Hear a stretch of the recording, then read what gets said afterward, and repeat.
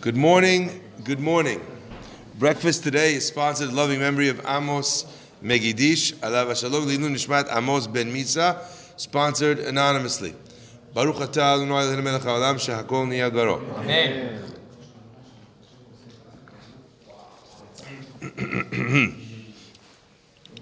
In this week's parasha, we describe the various articles of clothing that are designed, and their intent is to raise up and to give a beautiful profile to the Kohanim.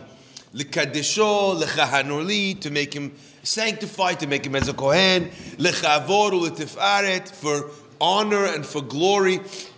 And although today the Kohanim do not wear these very special clothes, even though if there's any Kohanim here, we're not dissing your fashion sense, but you do not wear a special bigdei kehuna. However, the obligation of likavod utifaret, to raise up a Kohen and to treat the Kohen with kavod and with respect, is as existent and excellent today as it was back then.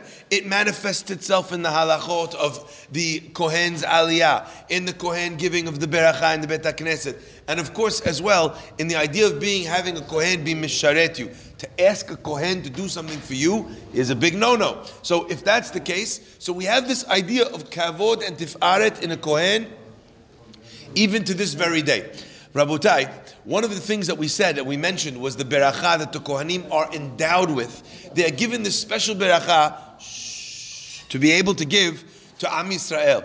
In fact, we say it every day when we say the berachot. We talk about the obligation, the emor lahem. This is what you should say to them, cause them to say. We say out loud Kohanim, and then they repeat the beracha.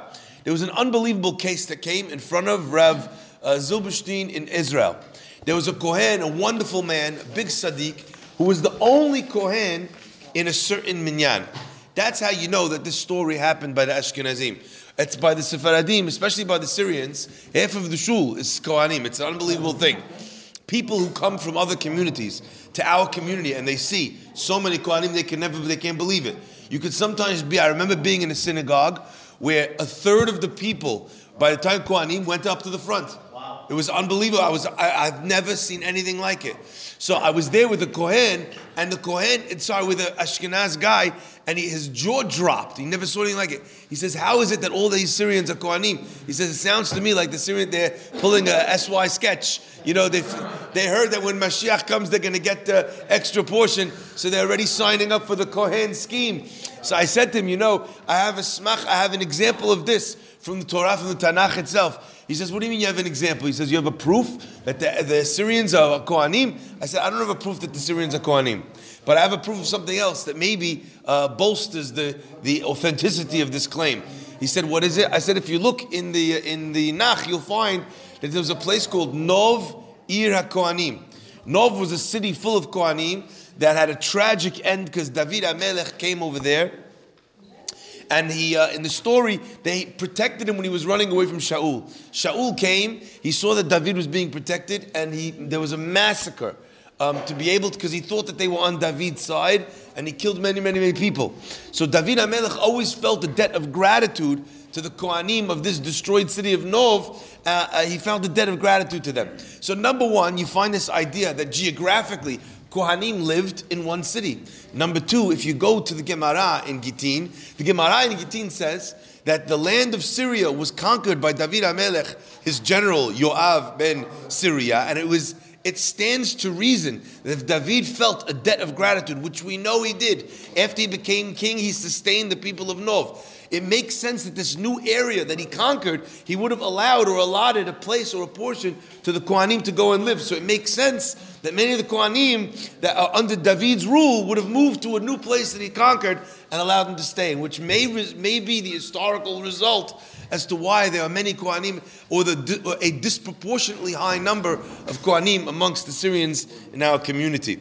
There's a scenario, though, where a question that came to Rav Zilberstein of a city that only had one Kohen. There was one Kohen in the minyan, and every day the Kohen in Yerushalayim would give the beracha to the kehillah. One day, this Kohen comes to synagogue, and he has a property that's worth 500,000 shekel, this Kohen.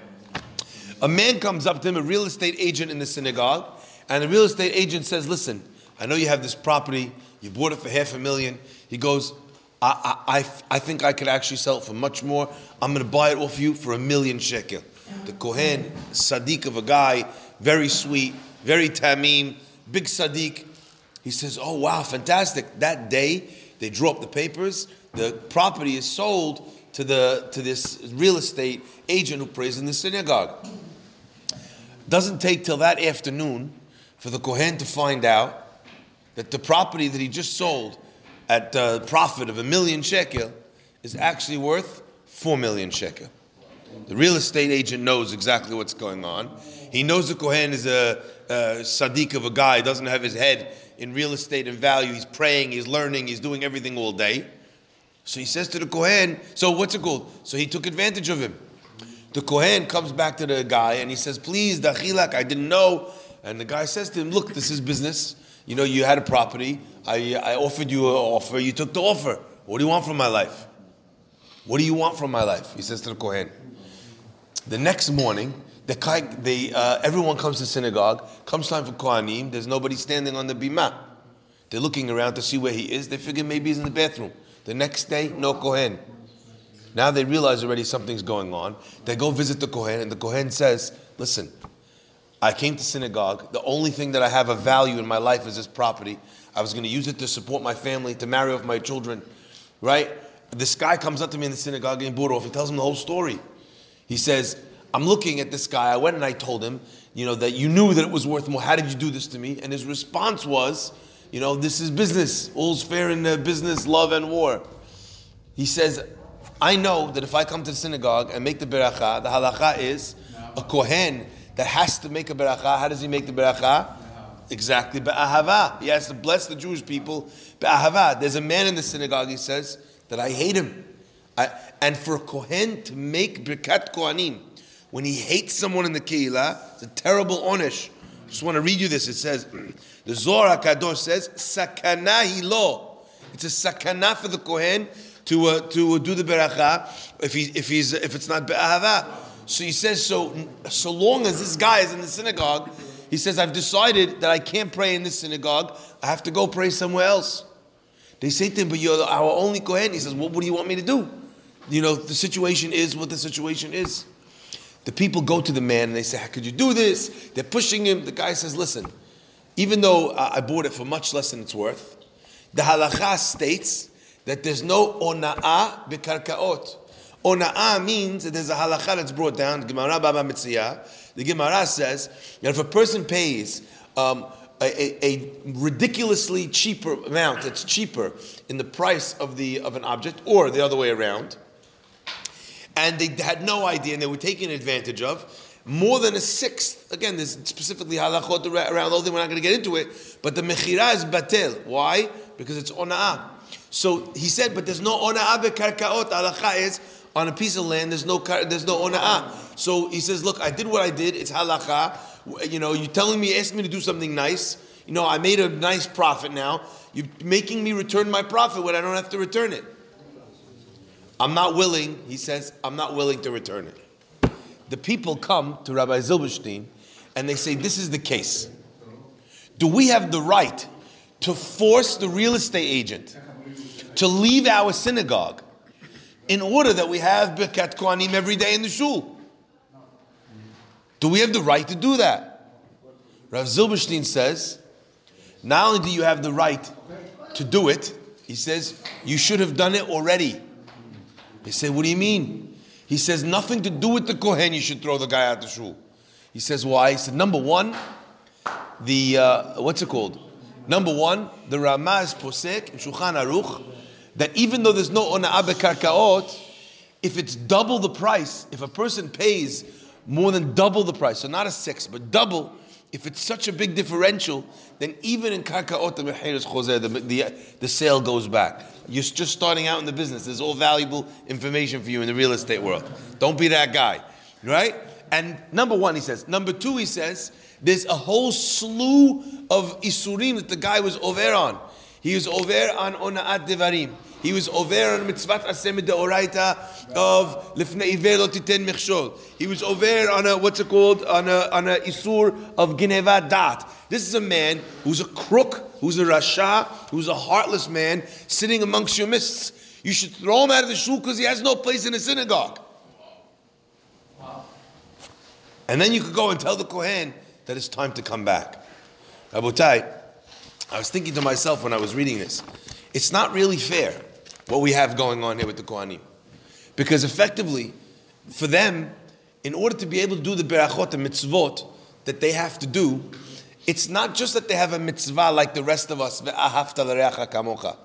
And if you're not loving someone as best you can, so you know what, you haven't fulfilled ve'ahavta l'reacha kamocha. With the Kohen, if someone has harmed him or caused him to hate them because he treated them wrong, he did them wrong, for them, it obviates from them, it takes from them the ability to be able to do one of their most special mitzvot that they have in their lives today.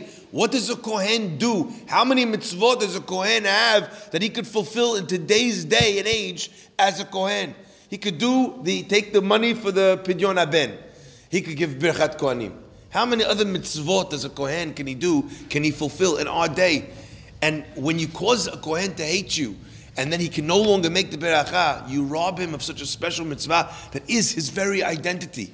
Rabotai, we have to be careful to be honest and upright people. We have to be careful with all the mitzvot that we mentioned. This person that he did, that he transgressed by not being honest in his business. But I think we also need to be extra careful with the Kohanim, to be in a position with them where we never give them any cause that they're hurt by or devastated by our actions, so they can no longer actually even make the beracha and fulfill the mitzvot as Kohanim. Baruch Adonai le'olam.